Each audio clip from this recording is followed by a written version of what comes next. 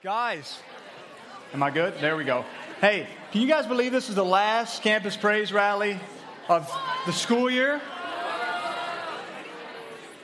But y'all are saying boo to that, but you're excited that we're almost done, aren't you?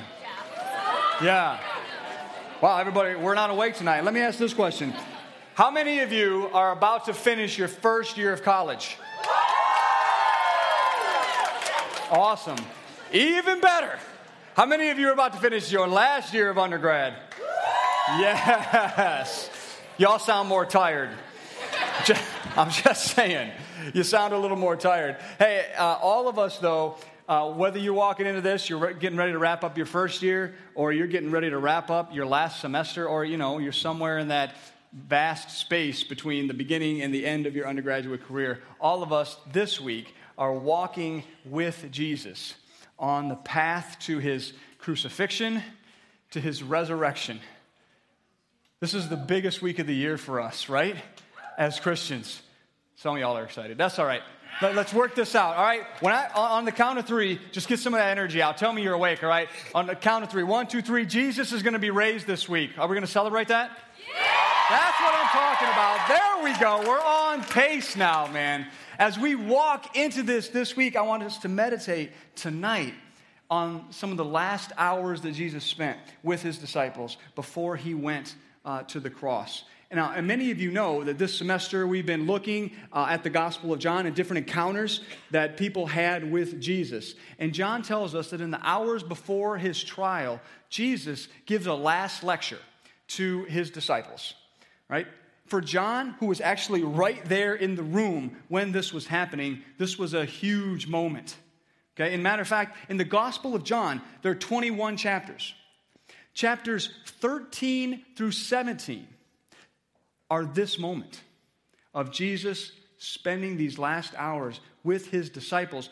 A quarter of the entire story is encompassed in these hours. That's how significant this moment was to John as he experienced them. Jesus pouring himself out into his students in the last hours before he was arrested, tried, crucified, and buried.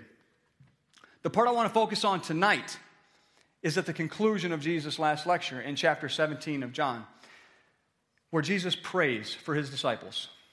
Now, in chapter 17, verses 1 through 19, Jesus is praying for his disciples who are literally right there, right then, with him in Jerusalem at the Passover. That makes sense, right? These are the disciples who had followed him for 3 years. He's praying specifically for them. But then, something really amazing happens. In verses 20 through 23, Jesus prays for us. Us. I'm going to read that section to you. There's a repetition that happens in Jesus' prayer for us that I want to make sure you hear. So I'm going to if you're reading it in your Bible or on your phone, right? I'm going to change one little phrase that you'll hear in there because it's actually repeated 5 times in the original text, but it gets clouded in English a little bit, and I want you to be able to hear the force of that as Jesus prays it. Jesus says in John chapter 17, verses 20 to 23, "My prayer is not for them alone," meaning the disciples who are right there, right then, at that moment. "My prayer is not for them alone. I pray also for all those who will believe in me through their message." Us. "I pray also for all who will believe in me through their message, so that," that's the phrase, listen for it. He says it 5 times. It's a purpose phrase. So that, after the CPR, I'm going to bed, so that I can wake up early in the morning, right? Some of you should do that too, right? So that, it's a purpose phrase. Listen for it. "I pray also for those who will believe in me through their message, so that all of them may be one, Father. Just as you are in me and I am in you, may they also be in us. So that the world may believe that you have sent me.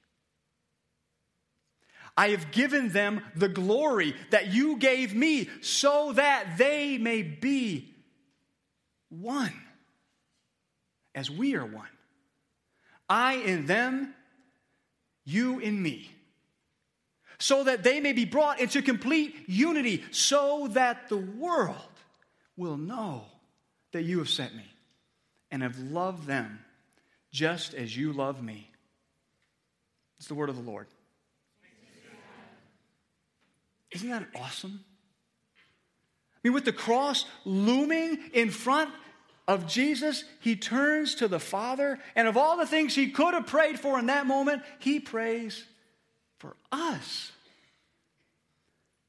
to be united in the purpose, the power, and the passion of our God. It's incredible. Of all the things he could have done. So on our journey this week with Jesus, I want you to encourage you to be meditating on this reality, which comes out so passionately in this prayer.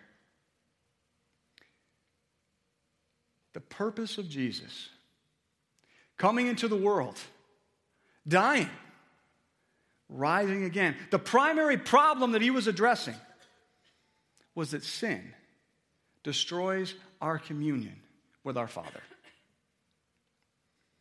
Now, of course, it also leads to all kinds of other problems, all kinds of other hurts between you and me.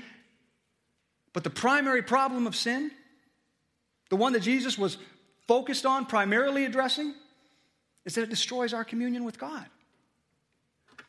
That has all kinds of other implications. It leads to every breakdown in every relationship between you and your boyfriend, your mom, your roommates, between tribes, between races, between nations. It leads to all kinds of other things. But the purpose, the primary problem,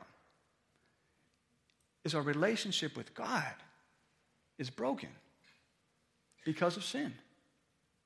So Jesus' purpose in coming to the world is to reconcile the world to himself, to reunite us with him and the Father. So as he prepares to take on this burden of our sin, to make a way for our reconciliation with the Father, he prays passionately that all of them, all of us, may be one with the Father, just as you are in me and I am in you. May they be in us.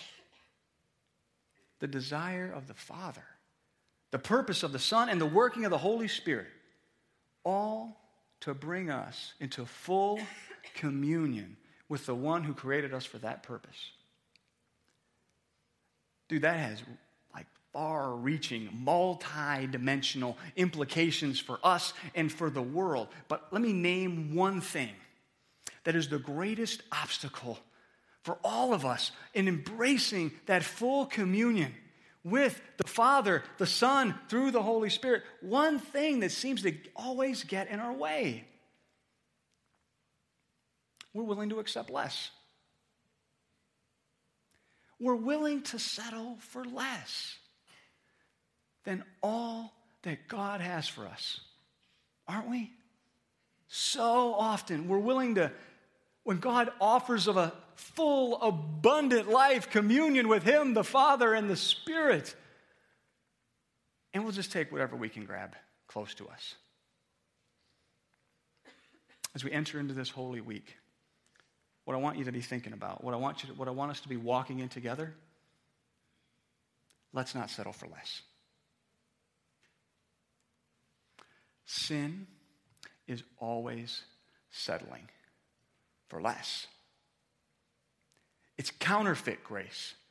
It's not the real thing. It promises us joy, and it gives us shame instead.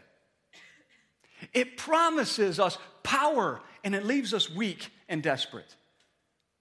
Don't settle for less than being filled with the purpose, the power, and the passion of Jesus Christ. Don't settle for less by calling yourself Christian and not pursuing Christ.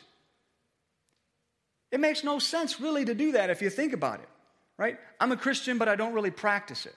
I don't really do anything with it. I just kind of believe it. Dude, that's like saying, I'm a GVSU Laker in my heart, but I root for Ferris. Nah, you can't do that. It doesn't work that way, right? If you're a Laker for lifetime, right? Yes, it doesn't work this way. If you're a Christian, united in purpose, power, and passion with God Almighty, with the Son, Jesus Christ, by the Holy Spirit. Don't settle for less. Don't settle for less by just surviving going home for the summer, just trying to get through it.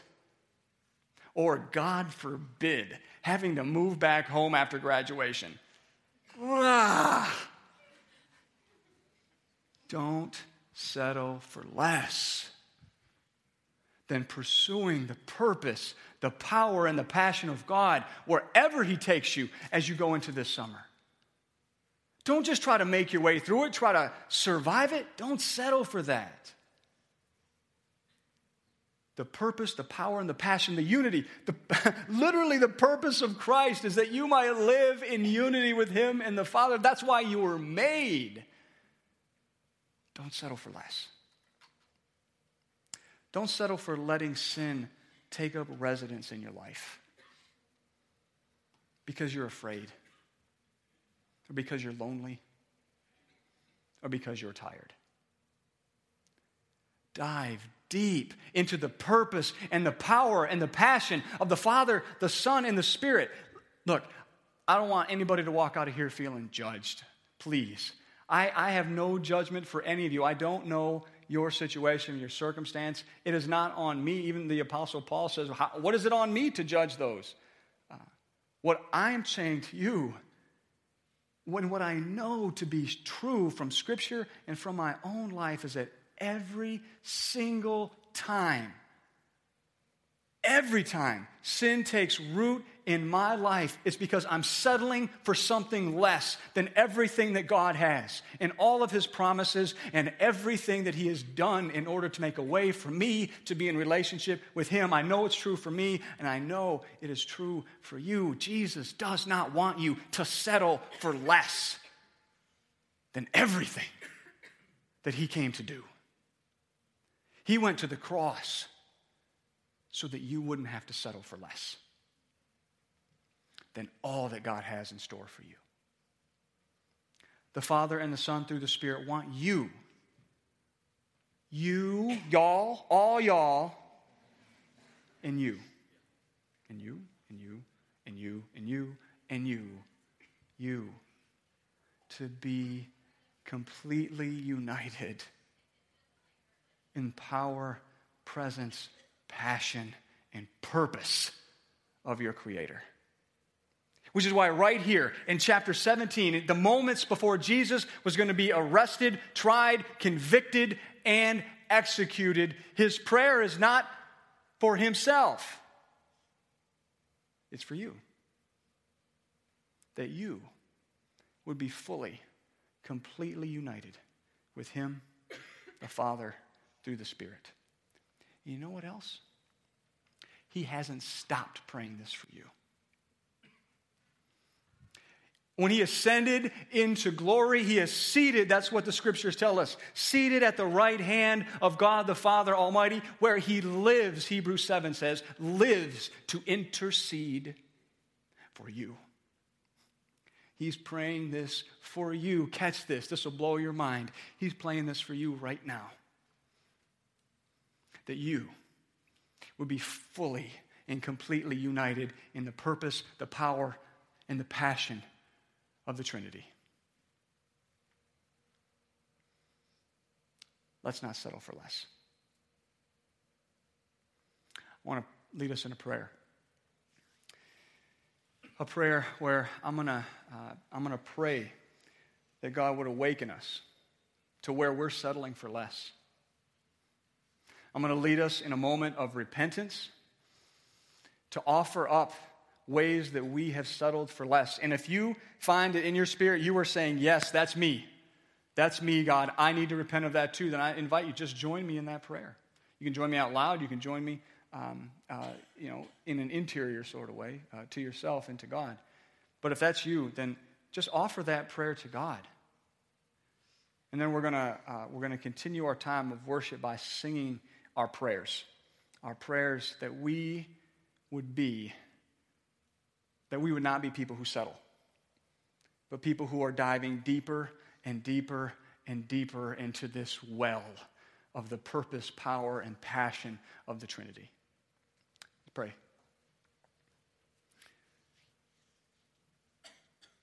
Lord our God,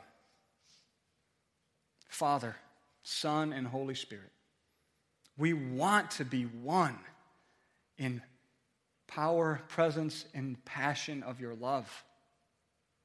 We want to be united with you in purpose.